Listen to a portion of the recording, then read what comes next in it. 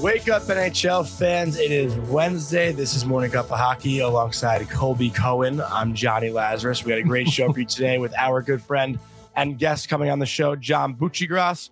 We're going to talk about the NHL's Rookie of the Year race, which seems to be coming down to maybe one or two players. We'll also talk about the games last night and maybe some other things in the mix. But there was a lot of hockey last night that we should get into right away, Colby. Anything that caught your eye right away off the bat last night? There were some good games last night. Some heavyweight matchups for sure. When you look at that Canucks Avalanche game and you look at that Dallas Rangers game, those were definitely fast-paced, big boy hockey games. Teams that we expect to see potentially make some deep runs into the playoffs this year. So I like that about this time of year. We start to really find out who's a pretender and who's legit. And when you see those teams match up, especially those big East-West games like we did with the Dallas-New York Ranger game last night, which, listen, it could end up being a Stanley Cup preview type of game. But, man, Igor Shesterkin was unbelievable. But let's save a little bit of that because our guest has arrived. I know we've tried this before. We're excited to welcome in my main man, John Buccigross. We got him up nice and early this morning. Oh, losing the camera. What's going on? What's up, Butchie? Feeling good, Colby. What's up, lad? Where you at right now? I'm in Plymouth, Massachusetts, where the Pilgrims landed. And just good to be with you guys. Heading to ESPN tomorrow. I think we have an ESPN game and an ESPN Plus game. And so I'll be heading back to Bristol tomorrow. Well, we're pumped to get you on the show here, and we've got kind of a lineup of questions for you, Butchie, about different topics trending throughout the NHL. But one place that I want to start, and we do this on our show quite often, and we take a look at our friend Johnny Laz's timeline on Twitter, and we like to look at his tweets. And Vic, I would love for you to tee up Johnny's tweet from last night because I just want to get Butchie's reaction to this. And I'll read it to anybody who is listening in an audio-only form. And our man Johnny said last night, after falling in love with Alexis Lafreniere all over again for the 100th time this year, I'm convinced that Alexis Lafreniere will have a 100-point season in his NHL career. Now, the reason I wanted to ask you about this, Butchie, is because you are one of the people that makes predictions years you'll make a prediction that will come true in 5 years. I've seen you do that numerous times, with the NHL. What do you think of this take by our man, Johnny Lazarus? Well, it's heavily flawed. It's not well thought out. Nice. To be a 100-point player, you have to either be an elite goal scorer or an elite playmaker. Matthew Tkachuk became a 100-point scorer because he's now a 65 to 70 assist guy, right? And so, because he's not going to be a consistent 50-goal scorer, Tkachuk doesn't have the skating or the shot or the speed to do that. But now he's become this elite playmaker. I think he's right there with every offensive playmaker in the NHL, whether it's Crosby, whether it's, we throw these guys off first, but Matthew Tkachuk is right there with them, the way he produces plays, completes pass and makes passes. And obviously Lafreniere is neither an elite goal scorer or an elite playmaker. Yes. So if he can land in 70-point land, that would be, I think, just about the ceiling. And his career high is what, 39 points? I'd say he's like a 30, at best a 30 guy, right? That's like to use a baseball term. I think in some years they might go in, and some years you might have a line mate that they all go in, and you might have a career year and you might get 75 to 80. Which is valuable. Yeah, he might have a point per game year 1 year in the league. It could happen, but I don't quite see it yet, like you said. But hey, sometimes I sense that Johnny believes.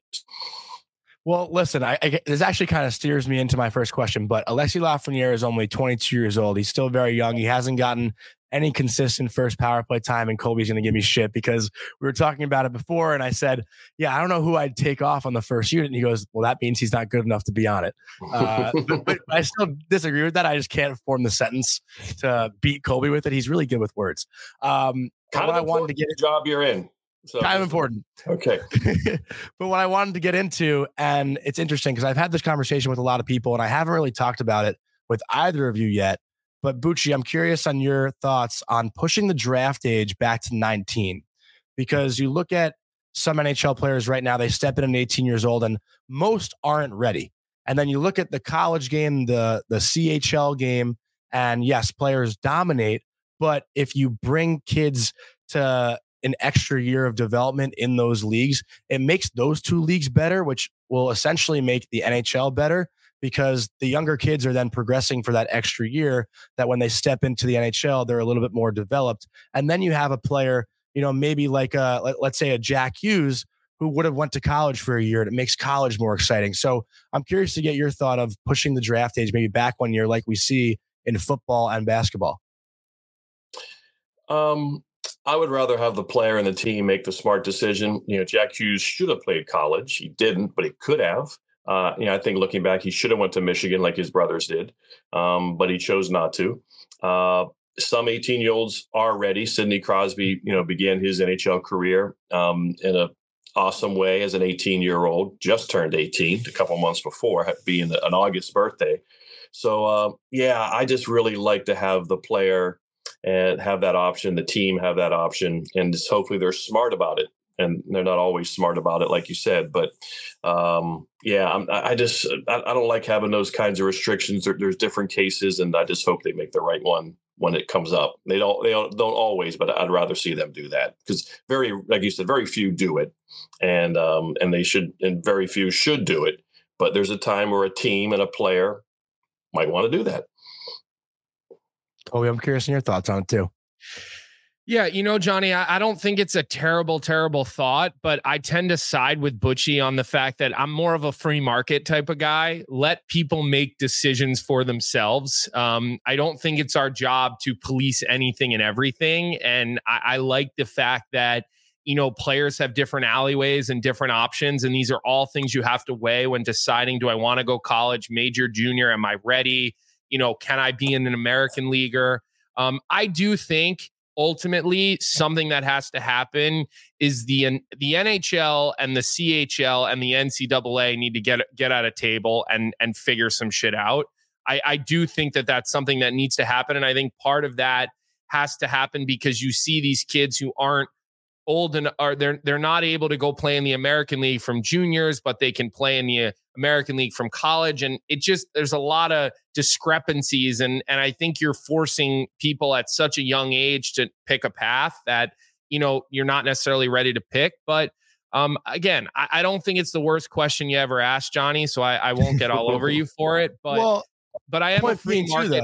I'm a free market type of guy with most of the way that I look at things. But I also think that, the popularity of college football and college basketball, a lot of it is also because these stars are, they're playing a year of college or, I know we have the OHL, CHL, WHL, all that mixed in here too, but I kind of want to focus on college as well. Like a lot of the fans know who these players are leading into the draft, where I feel like sometimes in the NHL, players are getting drafted and they hadn't played in college. They haven't really been on that bigger platform. So fans aren't really, as recognized with them, if that makes sense.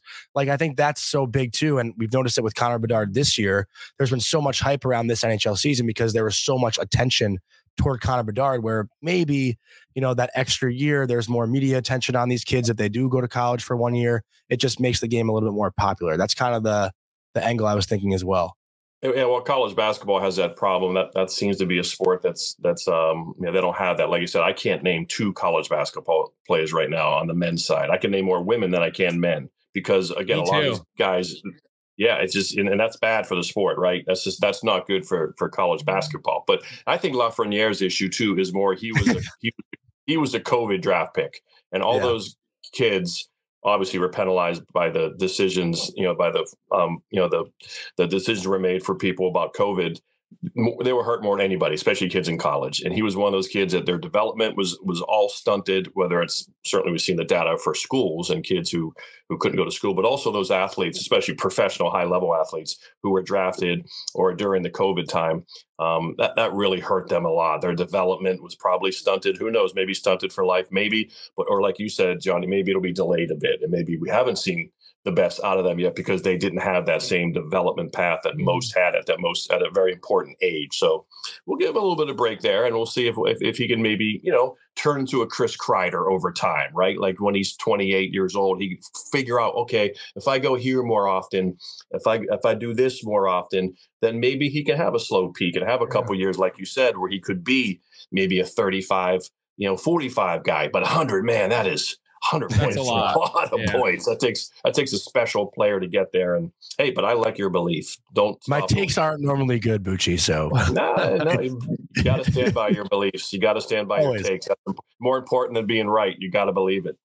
Bucci, I think this conversation has gone in a way where I want to ask you this question, something we've already talked about, and it's been a little bit of a hot button topic lately. But where do you stand as a guy who has been one of the face of college hockey with Barry Melrose now for so long? What do you think about this whole NCAA CHL thing? Do you think players should be able to play a couple years in the CHL and then as an 18-year-old go play at a Division I university? How do you feel about that conversation?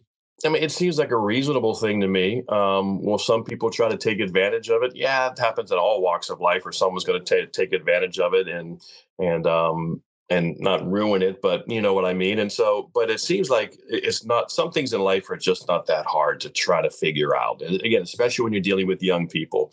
And in the same side, we have to have standards. We have to have, rules, and we have to have some organization. It can't be a free for all. We do have to take into consideration other things like the economy and jobs and things like that. But for the most part, this is a small issue. It's a small amount of elite hockey players. It's a small amount of junior teams in the grand scheme. And so we should be able to figure out what's best for the kid. And if a kid wants to change his mind, change course, and go get a degree, get a scholarship in America, get that degree, realize, I guess that's probably the better decision. I think that seems like a pretty reasonable thing. And it shouldn't be hard to figure out.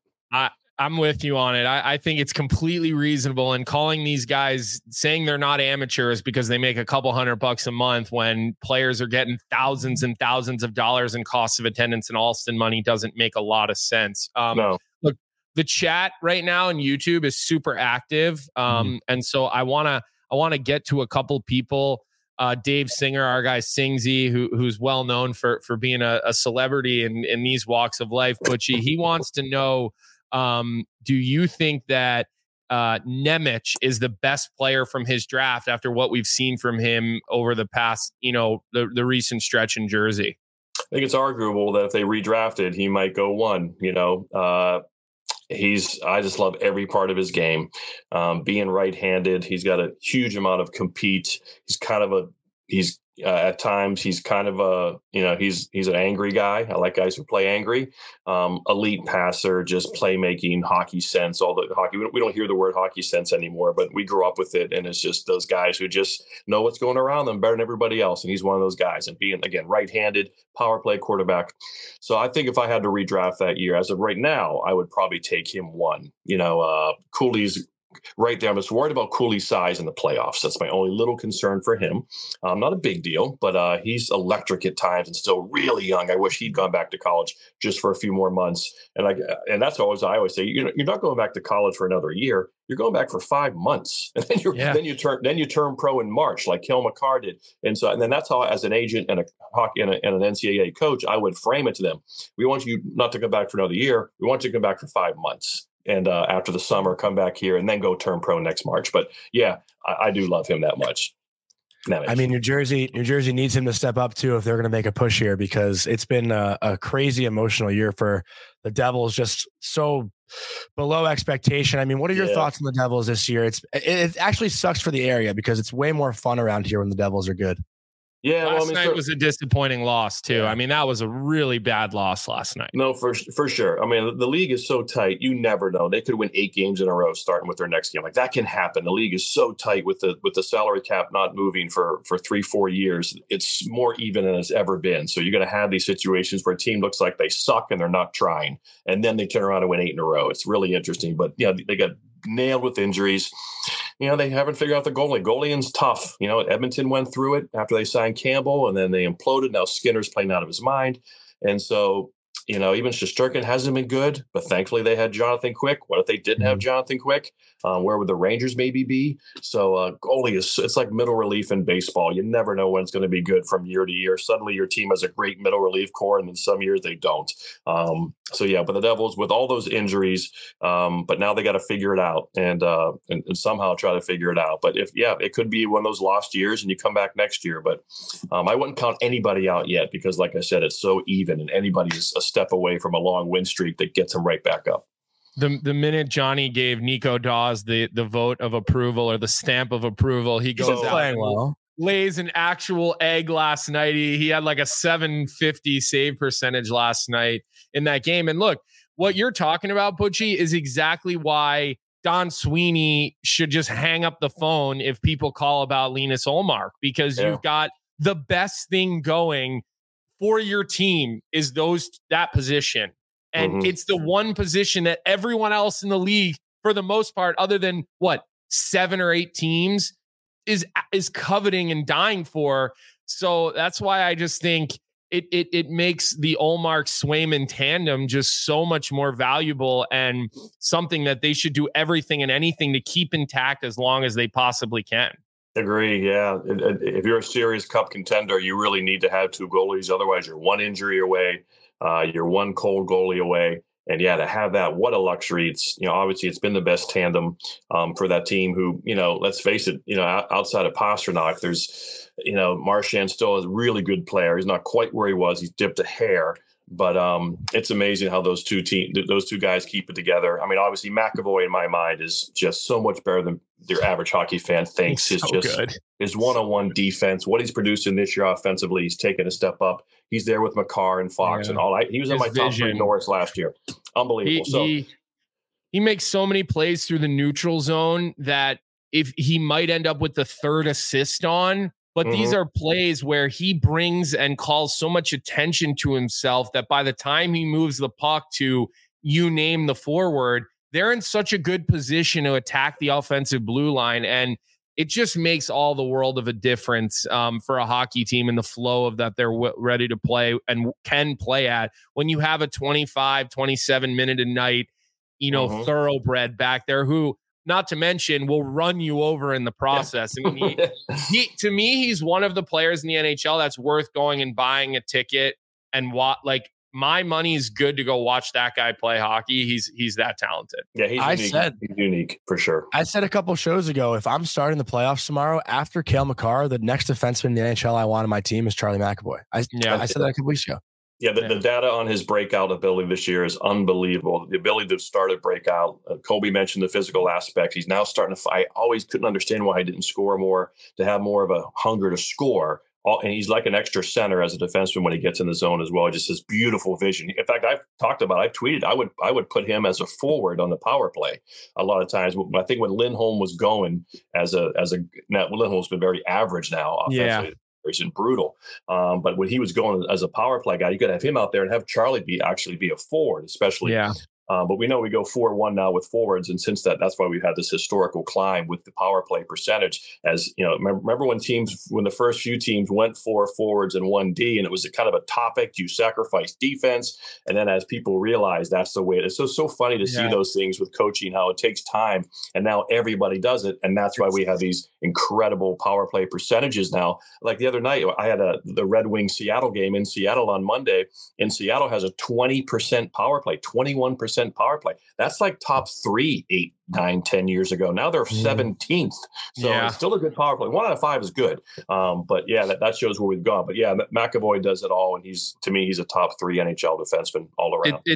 It's kind of like how everybody goes for the empty net now. 10, 15 years ago. I always said that. Shoot it. That always made sense to me as a little kid. Shoot it. because you win. If it goes in, you did that and it didn't go in, you couldn't even look towards the bench because the daggers you would be getting from your teammates and the coaching staff, forget about it. And now everybody goes for it, and we see all these empty net goals happening. So Igor Shesterkin went for it in a 1-goal game. The goalie. He's Russian. You never know what those guys are going to do. Yeah, you never know what those guys are going to do. Still, Lavi loved it, though. I asked Lavi about it after. He loved it. He was all for it. We're talking Charlie McAvoy. We're talking Nemec. So we're talking defense. And it kind of takes me to a point that, or a topic that I want to pick your brain about here, Butchie, and it's the Calder Trophy. And my lead in talking about defense probably tips my hand as to why and who I've got on my mind here. But let me ask you a question right now. If you're voting for the Calder Trophy today, Butchie, who is number one on your ballot? I've had a vote the last 2 years on all the big awards. It's been really cool. Didn't expect it, but so that's been really fun, and I take it seriously. And that's one of those ones where I probably have to really have to sit down because obviously the default position is Bedard because he is obviously going to go down as the best player of the class, but that's not the award. What the award is about is who's going to be the best player and who's going to be the Lock Hall of Famer, and probably, he's probably going to be a 600 goal scorer. That'd be my over-under sitting right here right now. I'd say 600, and that's a big number. So to have to look at, obviously you're talking about Brock Faber and what he's done, what he's meant. 25.05 a night, 33 points. He might have had, I didn't look today. This is something we talked about on Daily Faceoff Live yesterday with Frank Saravalli. 25.05 playing against the other team's best players. He's got an even rating. He's got a team surging towards the playoffs, although they had a bad loss last night. Yeah. And he's got 33 points as a first-year defenseman in the NHL. And to me, with Bedard missing all that time, I think right now, Faber is slightly ahead of Bedard. Now, I think Bedard could catch him. I mean, look what he's already doing since he got back. Right. But you can't I don't think you can write Brock Faber off. I'm just so impressed with what we've seen from the first-year NHL defenson. Now, even the playoffs last year. Yeah, that's fair to say he's slightly ahead right now. That'd be fair to say because of the time missed by Bedard. And again, for a while there, Bedard, his offense kind of did dip for a while as teams were focusing on him because 2 points matter for every team in the league. When you have more teams in, they're going to scout the Blackhawks and really try to beat them, maybe even pay more attention to them because those 2 points are so valuable for so many teams with a lot of teams in it. So like you said, though, he's got 28 games to go or so, 27, 28 games. So if he scorches and he gets his 16 goals and he gets, 19 assists and he's 35 points in 28 games, maybe he jumps back up in front. But I think it's reasonable to say that Faber is at least even and maybe just a bit ahead right now in this. Obviously, it's a full 82, but that's reasonable for sure for the numbers you said as a defenseman in this league. When it comes down to it, though, can they really not give it to Bedard if it's like almost that even? I mean, I feel like just for the NHL, they're going to have to vote it. Well, it's not a PR award, and people like me vote. Media people vote on it, and so it's going to become what they think. And a lot of them take it very seriously. They do use numbers, and they do try to make it who deserves it, not a PR thing. And in fact, I think that sometimes hurts to people like Connor McDavid, who wins it every year. Sometimes he gets overshadowed by people who do one particular thing really well or whatever. And these last 2 years, I voted for McDavid both times because I'm not going to be with that guy who, 10 years from now, you look back and say, how didn't that guy win the MVP with those numbers? Well, people were kind of tired of voting for him. They wanted to see somebody else win. And that's not what the award is. So, yeah, in the end, I know what you mean, Johnny, because to have him at the award ceremony with that picture, the league would like that. There's no doubt about it. But people who vote for it don't think that way. Yeah. Actually, Johnny, I said that to Frank yesterday. I said, even though I think Faber's ahead right now, I think right now Bedard would still win because of the name recognition. And Frank got, he disagreed with me, very strongly disagreed with that sentiment. I assume he is one of the people that votes as well. And he strongly disagreed with that sentiment. But it was a question that I proposed for the exact reasons that you two are talking about. Yeah, it's an honest question. Frank's got a big voice in that matter, and he takes that seriously, like you said, and I think he's setting the tone for the voters as well to say, this is not what this award is about. We don't work for the NHL. We're not a PR arm of the NHL. We all love hockey, but we're not a PR arm of the NHL, and we're going to vote who deserves the award. Yeah. I mean, as hockey people, we know we believe in the meritocracy. The best players play more, and so that should go into all walks of hockey, whether you're a fair journalist, whether you're a voter or whatever. And Frank is the quarterback when it comes to that voting. And with the writers and the association. So he takes that seriously. And in the chat right now, there's people that are really weighing in on this topic, and there's definitely the Faber is barely a positive plus minus anymore, which is what his largest selling point was. And I don't necessarily agree that is the deciding factor, because plus minus is somewhat of a team stat as well. And look, I do think though, if the Minnesota Wild make the playoffs and find their way into the playoffs, again, it's going to be hard. And this is a comment from somebody 2001 Lex, it's going to be hard to vote against Faber because he's playing 25.05 a night. That's got to be up there with the highest ice time in the entire league. And just the responsibility that comes with that when you're matching up against the McKinnon's line and McDavid's line, and that's big time for a defenseman, Johnny. No, for sure. No doubt about it. And he got the power play point time for a while too, so that ascended his argument. Like you said, if they make the playoffs, that will help. He needs a lot to go right for him. He's a great one-on-one defender, like McAvoy. As a defenseman, he can play like a good basketball player. We can see that. People don't always see how good a one-on-one hockey player is, but he's one of those guys who can shut down a guy coming down the wing. So there's a lot there, but there is still time, and we'll find out. Bucci, I do want to shift gears a little bit because, a couple weeks ago, you did host the NHL All-Star Draft. You've interviewed so many incredible NHL players and personalities, but I'm curious if there's one player in the league who maybe doesn't get as much recognition for who they are as a person, someone who's really enjoyable and fun to talk to that you've experienced that should have more attention to them, just as a really cool dude. Boy, there's so much access nowadays with social media and the social teams that the teams do themselves and the league does themselves, and so I think it's hard to not notice everybody.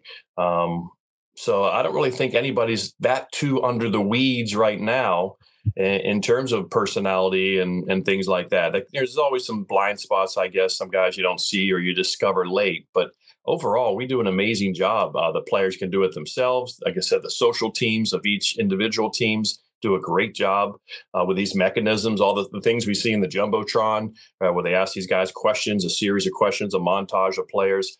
I think the NHL does a phenomenal job of creating that intimate atmosphere for teams to get to know players, get to know their personalities. And hey, there's some late bloomers, that's for sure. But obviously, people like David Pastrnak who are just such naturals and such a likability. I guess you keep searching for those guys and keep trying to coach them up a little bit. But right now, no one really comes to mind as being, in the weeds.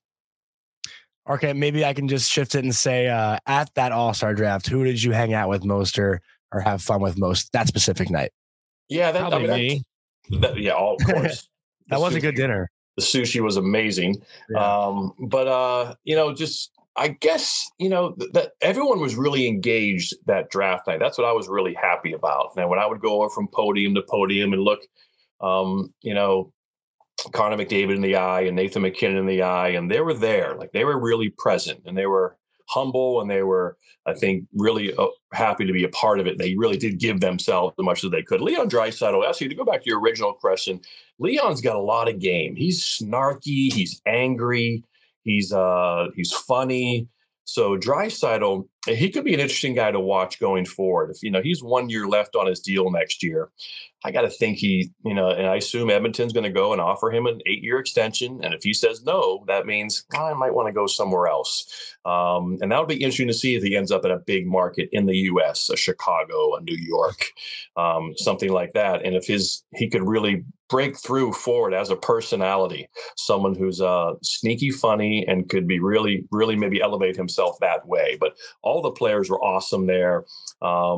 Really enjoyed it, get to know them, and so it was a good weekend, and I really do think the league is blessed. Well, Butchie, we got a couple of good comments in the chat. I want to read to you. One of our most avid listeners to all the Daily Faceoff platforms, Jeremiah, who we didn't see the last couple of days, and we were worried about him. He's in Miami. He said he's in Miami. I know. Right now. But he was traveling. He lives in Alaska, so he's up at 4 a.m. watching the show, listening to the show, and he said, Colby, just tell Butchie he's my hero for the Barry Melrose stuff and for keeping hockey alive at ESPN with Linda, Levy, and Barry. And I this isn't the last thing I want to talk about today, because I do want to get into the Columbus Blue Jackets situation, because I think you've got some pretty interesting points to make on that. But I do want to talk about Barry and the Melrose t-shirts, and where the money's going for that, and just how much Barry has meant to all of us, but you personally, because I've got to sit, in the back seat and watch it over the last 6 years, and it's been honestly one of the greatest joys for me in hockey and broadcasting. Yeah, that's just such a great image right there. I always said you don't use his eyes or nose or ears, yet it's Barry Melrose. That's when you're an icon. And so I started working with Barry in 1998, and we back in the NHL Tonight days, and then we started doing college hockey about 2006. So that's been about 17, 18 years doing regionals, and our first Frozen Four in 2013. And then you came along as well, Colby, and it was always this great Frozen Four dinners for us to go out with our team. And so it's just sad and heartbreaking that he can no longer do it. He was such a witty guy with an amazing fast brain, and of all things to get it's Parkinson's. So I just wanted to do something. And so we came up with these t-shirts that people are now starting to get and tweet out, which I appreciate. And I knew it'd be such a surge of t-shirts. I kind of outsourced it. Usually I have stuff come to my house, put it in my attic and mail it myself. I knew this would be too much. And sure enough, there's, I think we're up to like $20,000 already that they say about in sales that they've sold. And going forward, I got some ball markers coming, some poker chip ball markers with that image. They should arrive next week. I think I'll take over the t-shirt now. I think as the original surge ends, I think I'm going to make some white t-shirts for the summer. And so I just want to kind of keep it going. My goal is just to do it all year. And then at the end of the year, present a check or amount of money, wire money to the Michael J. Fox Foundation, who's also obviously with Parkinson's, a fellow Canadian. One of the guys I was able to get someone to reach out to Michael, and he was able to call Barry 2 days after he told me of his diagnosis a couple of years ago. So yeah, that's just the idea. Just not to forget him, keep him out there. Not that he cares. He doesn't have that kind of ego. He doesn't really have he's not that kind of guy. He just wants to, be around hockey people and have fun. And that's why we were attracted to him, because of that. Yeah. Because of that. I've just never seen a guy who is willing to give his time so generously to every human being who walks up to him on the street. And he's the best. He really is. I mean, but just a farm boy. He's just a farm boy from Saskatchewan. So every day he woke up, he knew he's the luckiest guy in the world. They got to coach Wayne Gretzky. Oh. He got to be on TV for 25. And those guys love him. I mean, you ask Wayne about him, you ask Tony Granato about him, like you ask a lot of these legends about him, and their faces light up with excitement because they can't wait to talk about Barry. And I think that is that is one of the true tell signs. So assistmelrose.com is where you can buy the shirts. And keep an eye on when they're restocked, and then they'll move over to butchiot.com at a certain point. Thank you. So one of my favorite things to talk about is Barry. So the last thing I got for you, Butchie, is the Columbus Blue Jackets. And we on this show, we like to talk about how great their fan base is and how this is a place that players want to go and play, and how the fans of Columbus deserve a management team and a coaching staff that's going to put a clear plan in place and direct this franchise to being relevant. And look, right now they're kind of a joke. They really are. What they've become is a punchline and a disappointment. The Babcock thing, the way they're managing their young players, it does not make sense to me at all. Now, you said something on social media about Ken Holland, a guy who you know quite well. And I just want to kind of ask you, what do they need to do? Because these fans of Columbus deserve more. Well, they've tried. Let's face it, they have definitely tried. When the Johnny Gaudreau thing happened, looking back, it's probably maybe not the best thing for team building, but how do you say no to a guy who just had 100 points? We just talked about it. We began this discussion with 100-point scores and how difficult that is.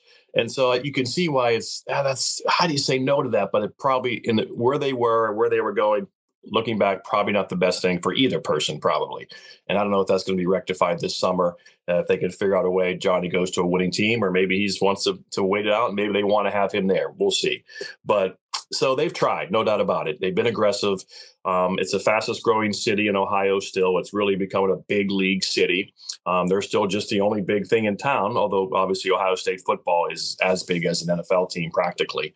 And they still have that place pretty much all to themselves. So what they need obviously first is now a change. They need a restart. They need to start over again with fresh faces. And like I said, they have tried. And they have some good stuff in the guts of the organization. They have a name like Rick Nash and a reputation. Chris Clark, former NHL player, is a guy there in the weeds. Former teammate of mine. I loved playing with Clarkie. Chris is just one of those salt of the earth guys that could be a GM one day, and he's right there helping, with the monsters, and he's in that organization. So yeah, I just think someone like Kenny Holland, and he wouldn't be a day-to-day GM anymore. Just a guy what Jim Rutherford did in Vancouver. Let's just get a guy who's seen it all, done it all. They were both goalies. They both play in the NHL. Rutherford more than Holland. Kenny began as a scout, then the head of scouting for Detroit. He was around Scotty Bowman and team building. We saw what Bowman did for the St. Louis Blues when they became an expansion team. They were going to the finals every year. They were the best of these expansion teams when all the expansion teams were in one conference for the first couple of years. And when you won that, you played the NHL, then you lost to the Bruins and the Canadians and things like that. But then he obviously went to Montreal. And then, so Scotty Bowman knows how to build teams. He knows how to direct teams. And Kenny was there for all of that too. And so he has a huge amount of reputation around the league with other GMs. They kind of look up to him. And so just to bring him in to kind of look at the organization and figure out the offices, figure out how are we doing this, how are we doing that. And then he can have one of these young GMs, whether it's a Darch or whether it's, Sean Horkoff or whether it's Greeley. There's all kinds of great names. Greeley, yeah, great name. Yeah, he was, he was up for the Penguins job before Kyle Dubas sailed in on his 9-year contract or whatever, 7-year contract plane. So there's all kinds of guys like that. I hope he's got a lot of guarantees on that contract. Exactly. So, I just think someone like Kenny would just be a guy that can come in, and he's just a grinder too. He's a hockey grinder, and something like that for that organization. The owner, that's the thing. The owner lets the guys do their things. That could be good. That can be bad. He's not really involved, but he's very supportive, and he's kind of quiet. So, it's going to be, and so maybe stuff got away from him a little bit.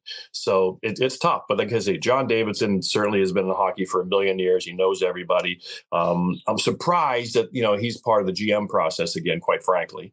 But again, maybe they say, hey, if I was going to hire one of these job companies who goes finds a search firm, he'd probably be a pretty good guy to have because he can get to everybody. So, but in terms of who makes that decision in the end, who's going to make that decision to hire a GM? Is it going to still be JD? So, so that's the thing. So that would take that's why kind of getting that out there with Holland and some name like that, what Jim Rutherford did in Vancouver, then as a, president or whatever title. I don't think Kenny cares about a title. I don't think most people don't care about a title, but some teams have presidents, some teams have VPs. Pat Verbeek does both in Anaheim. They don't have a hockey president; they have a business president. Where Neely is is president in Boston, kind of sets the tone with his personality and okay, what are we doing here in terms of making it work to make that machine continually be consistent, and that's what they need in Columbus right now. But they got a lot of good stuff. But this is a pretty important time. How do we bring it together and going forward and have really one unified voice of team building? Here's what we need in this organization to be a good hockey team and make sense on the ice going forward.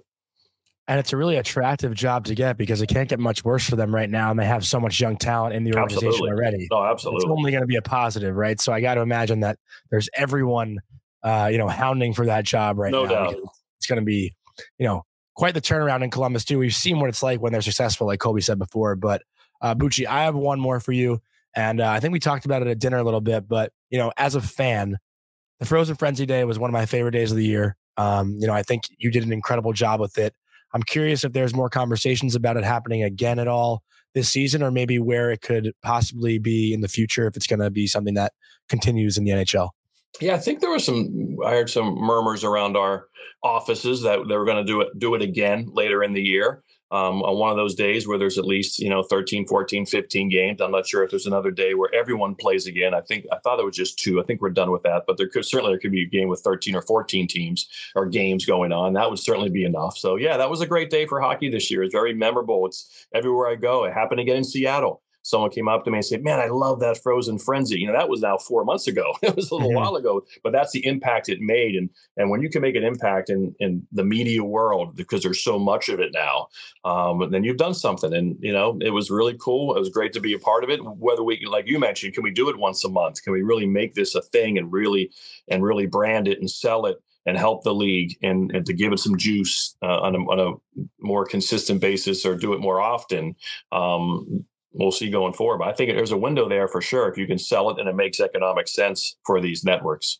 Well, I feel like also once NFL season ends, if you schedule games like that on Sundays, I feel like, right, that's the best. Staggered times. I think the staggered times were brilliant. And that's always the thing that frustrates me the most during the regular season is your every game is in intermission at the same time. So if you watch the first period of one game, I wish they could, even if they did like it in 8-minute increments, just so you at least once the game that starts the earliest goes to first intermission, you can catch the last 5 or 7 minutes of another game and then roll that along throughout the night. And that was my favorite part of it. And for those of you who aren't sure exactly what we're talking about, Bucci hosted the Frozen Frenzy at ESPN.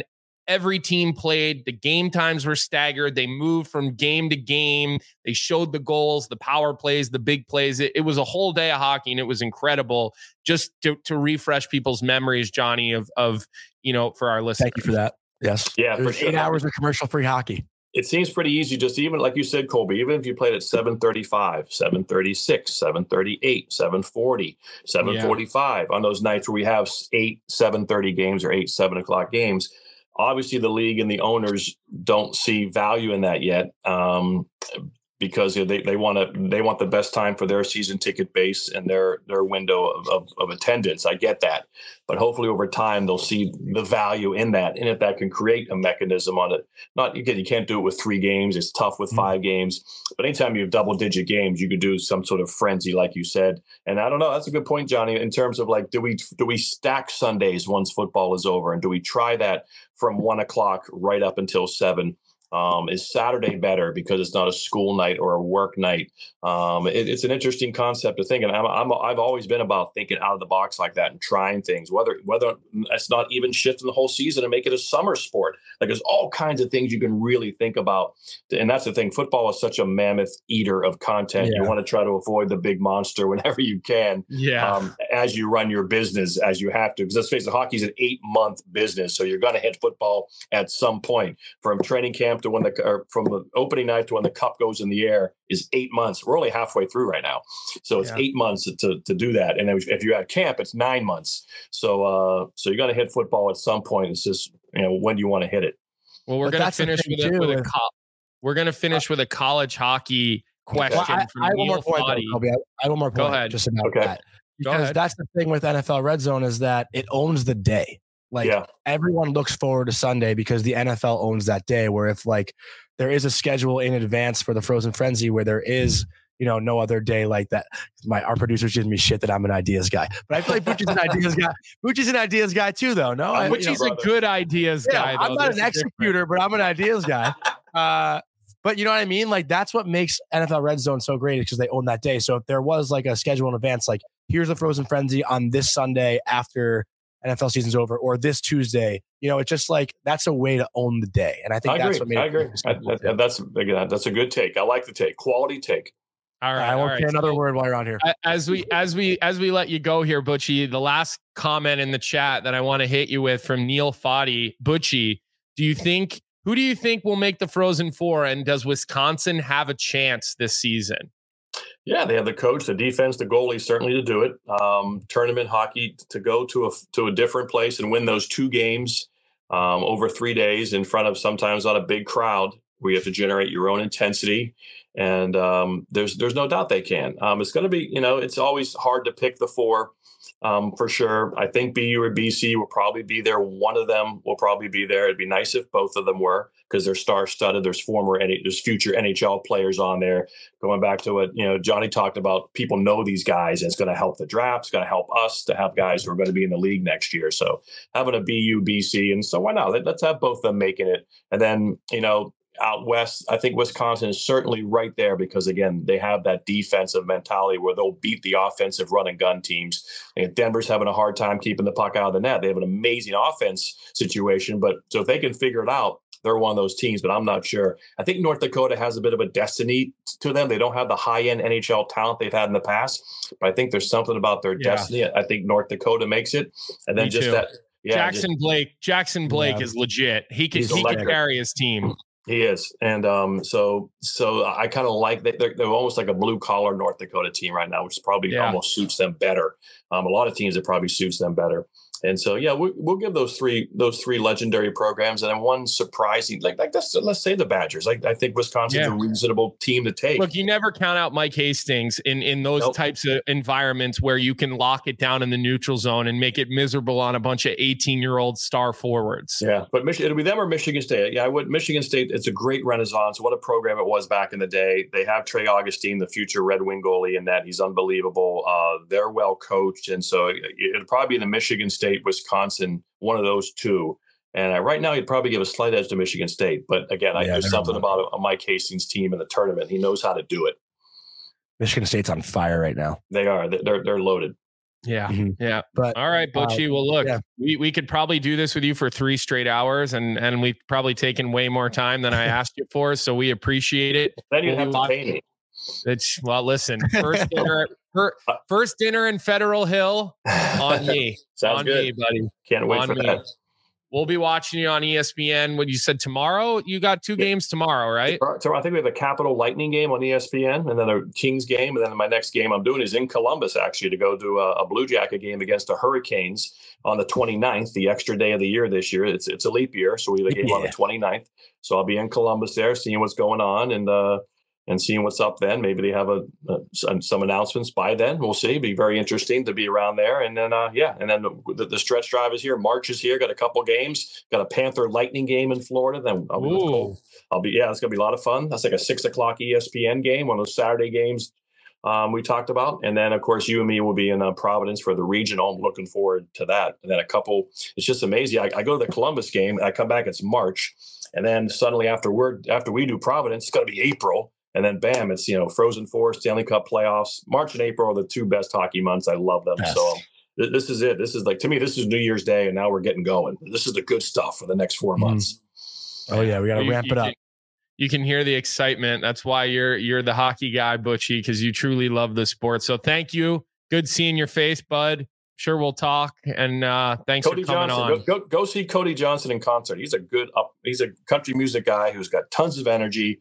And if you're looking for something to do, good date night, go to a Cody Johnson concert. He's like a Garth. You hear that, Johnny? Good date night. Johnny's always looking for good date nights. Yeah. Thanks, Butch. All right, appreciate your time. You're the best. Peace. Oh, that was fun. That was fun. I love that. He's the best. But yeah, where do we even go from here? We covered a lot there, but there's still a lot to talk about. I feel like just going into tonight, there's 5 games. Do you want to talk about those games tonight or anything else? You know what? I kind of want to do a little recap on yesterday's games because I thought there were some impactful games, and we'll leave the games for tonight. We can check in on that tomorrow. We appreciate all the activity in the chat too. It definitely helps, and we can get your guys' questions and fire them off. But let's talk a little New York Rangers and Dallas Stars last night, because you and I talked on the show. We had a little debate over starting goaltending, and I just want to rub it in that you were right. Well, listen, it's why you have Igor Shesterkin to play a game like that, and Scott Wedgwood was great for Dallas, but not as great as Igor was last night. That might have been one of his best showings of the year. And look, the Rangers were good last night. They look all the bit of the team we saw the first quarter of the season right now. Yeah, I mean, that was something that they've been doing all year was they were defending really well in the beginning of the year when they had that 6-game win streak and they had that, I believe, like 12-game stretch or 11-game stretch of a point streak. And there was no point last night where it felt like the game was slipping away. Even in the third period, they had to defend a lot. But with how you always have a push from the other team. That's normal.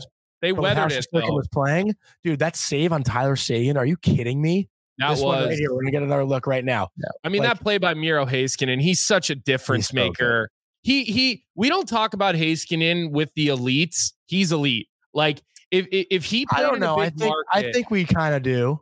I disagree with you. We never mention him in the same breath as the top couple of defensemen in the NHL. And he's honestly, after Makar, he's right there. He really is. Because he's not just all offense, Heiskanen.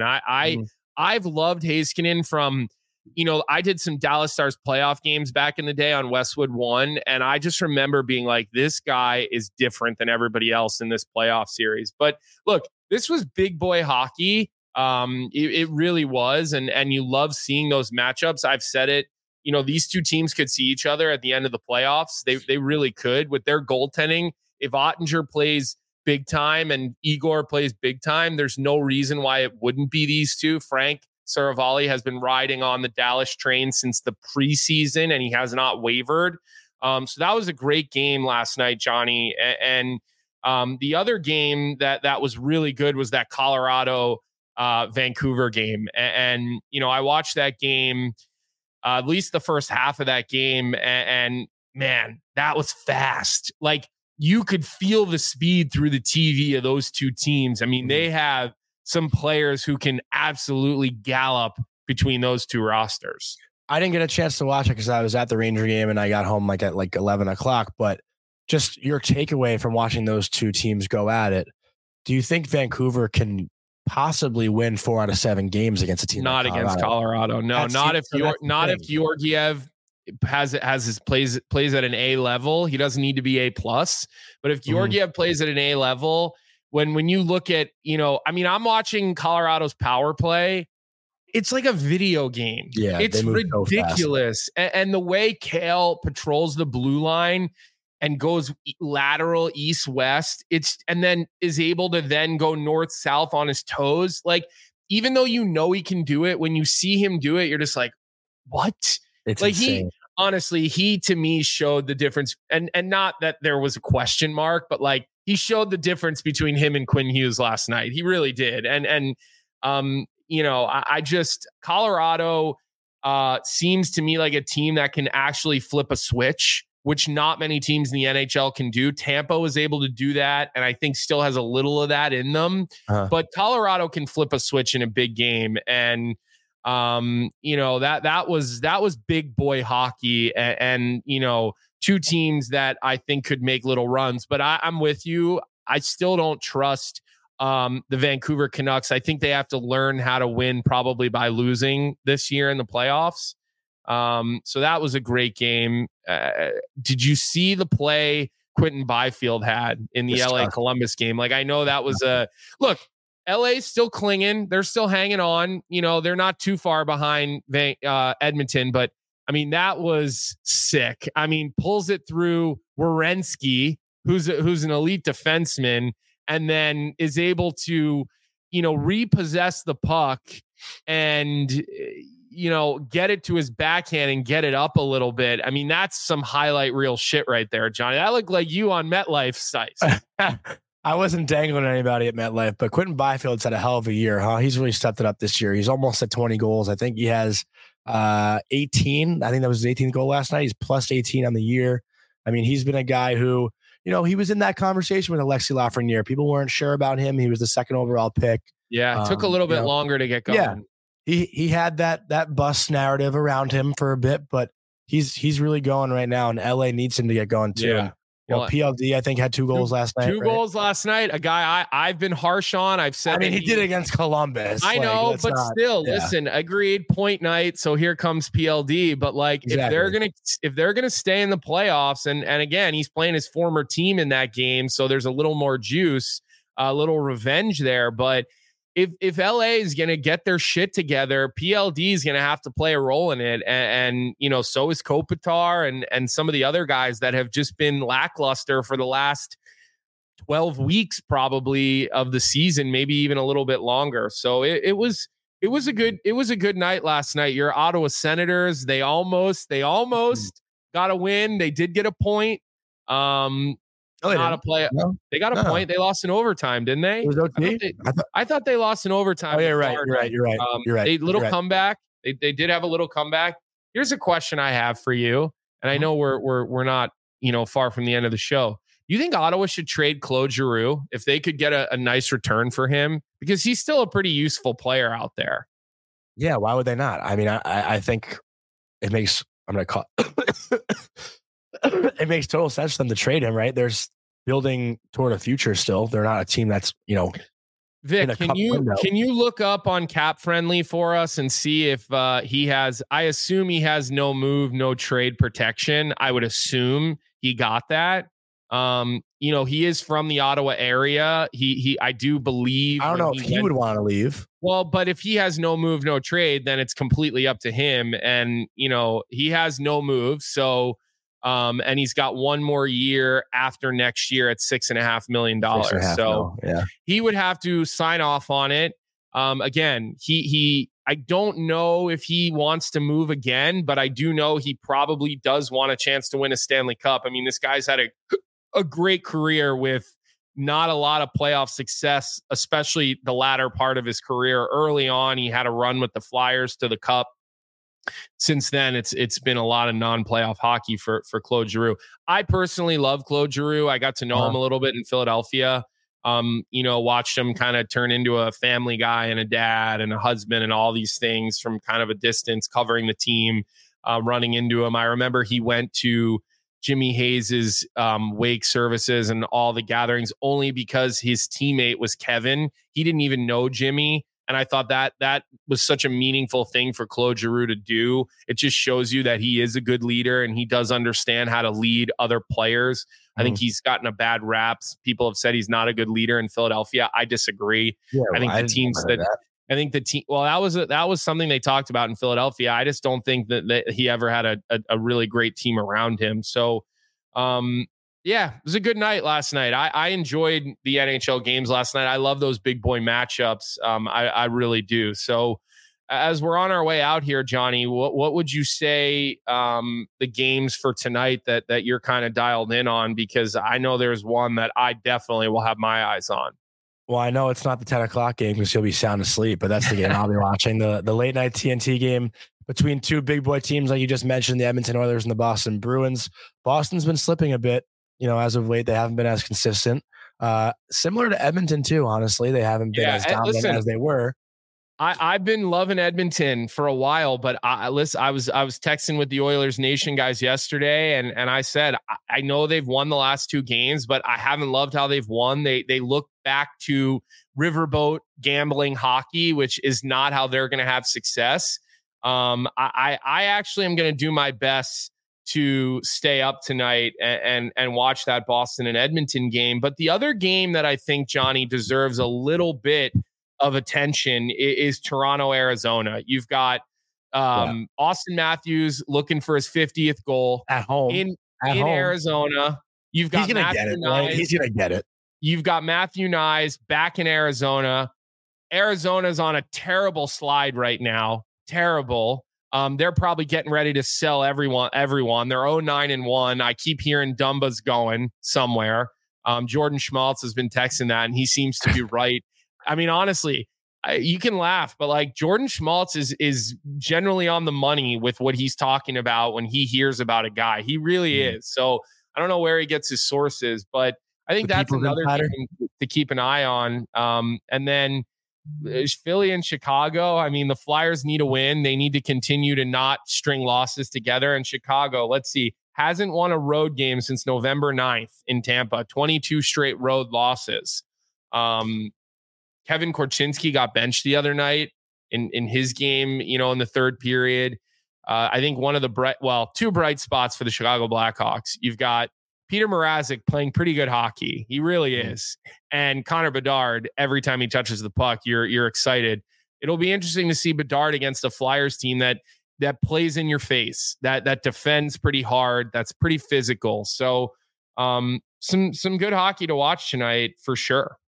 Yeah, I'm excited, but again, the one for me is that late night game. TNT. I'll only see the first half. I will not make it through that whole game. I'll catch it the next morning on. Don't worry, I'll text you and keep you up. No, do not disturb's going on, buddy. I'm glad you're feeling better today, by the way. You seem like you have a lot more energy. Are you doing the late night game because you have dinner plans tonight or something like that? Is there? No, it could be a potential date night. Haven't confirmed yet, but we'll see. Well, we know that she doesn't text back very often. So I'll hit the steam again. I'll take a couple hot showers, try to get myself feeling better, but we'll see what's going on. Wednesday nights are good because it's light hockey nights. It's okay. All right. Well, look, good show today, Johnny. Butchie's a great guest. I think I'm going to have to talk to him about, being a regular. Honestly, I think he'd be a great guy if one of us can't do the show to fill in.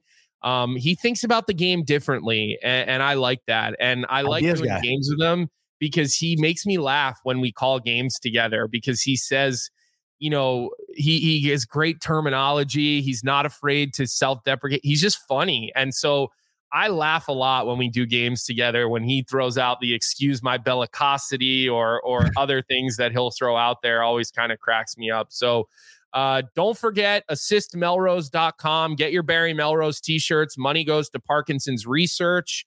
And I think that's it for today. Johnny, any final word? I'm still waiting on my shirt. I ordered it like a couple weeks ago. It hasn't come yet. I just got mine. I want to say about 4 or 5 days ago. So it did come into my mailbox. It wasn't like a package delivery. It was like they slid it. They actually got it in my mailbox, which threw me off a little. So make sure you check your mailbox and just in case. I know you can be a little immature with those types of grown-up things. Well, also you'll laugh at me because I have, you give me shit because I have 4 roommates. I don't even have the mail key. Like they always get the mail.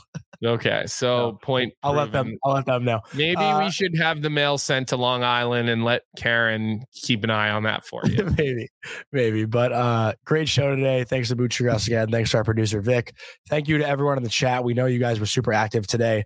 And tomorrow it's just gonna be Colby and I, so we'll get more involved in the chat with questions and whatnot. Hope you all have a great And here's day. The thing. Let us know. Get in the chat right off the top. And if there are things you guys want to talk about and hear about, let us know because, we go into every show with an idea of what we want to talk about and we kind of have a pre-show meeting, but we can always venture if you guys have strong opinions about things or want to hear about certain topics or want Johnny to get dunked on, whatever it may be. So let us know. We kind of, we do this so you guys can be entertained. And so we want to make sure that we're checking that box. So go ahead, Johnny. You can let your anger out on somebody, right? That's why we do it. That's why this whole show is this way I can be a loving father after my daughter wakes up from her first nap is I have to take it all out on you. And my golden retriever's laying between my feet and then my daughter's having her first nap of the day. So all's good at the Cohen residence, Johnny boy. We love that. All right. Thank you, everybody. We'll talk to you tomorrow. Have a great day.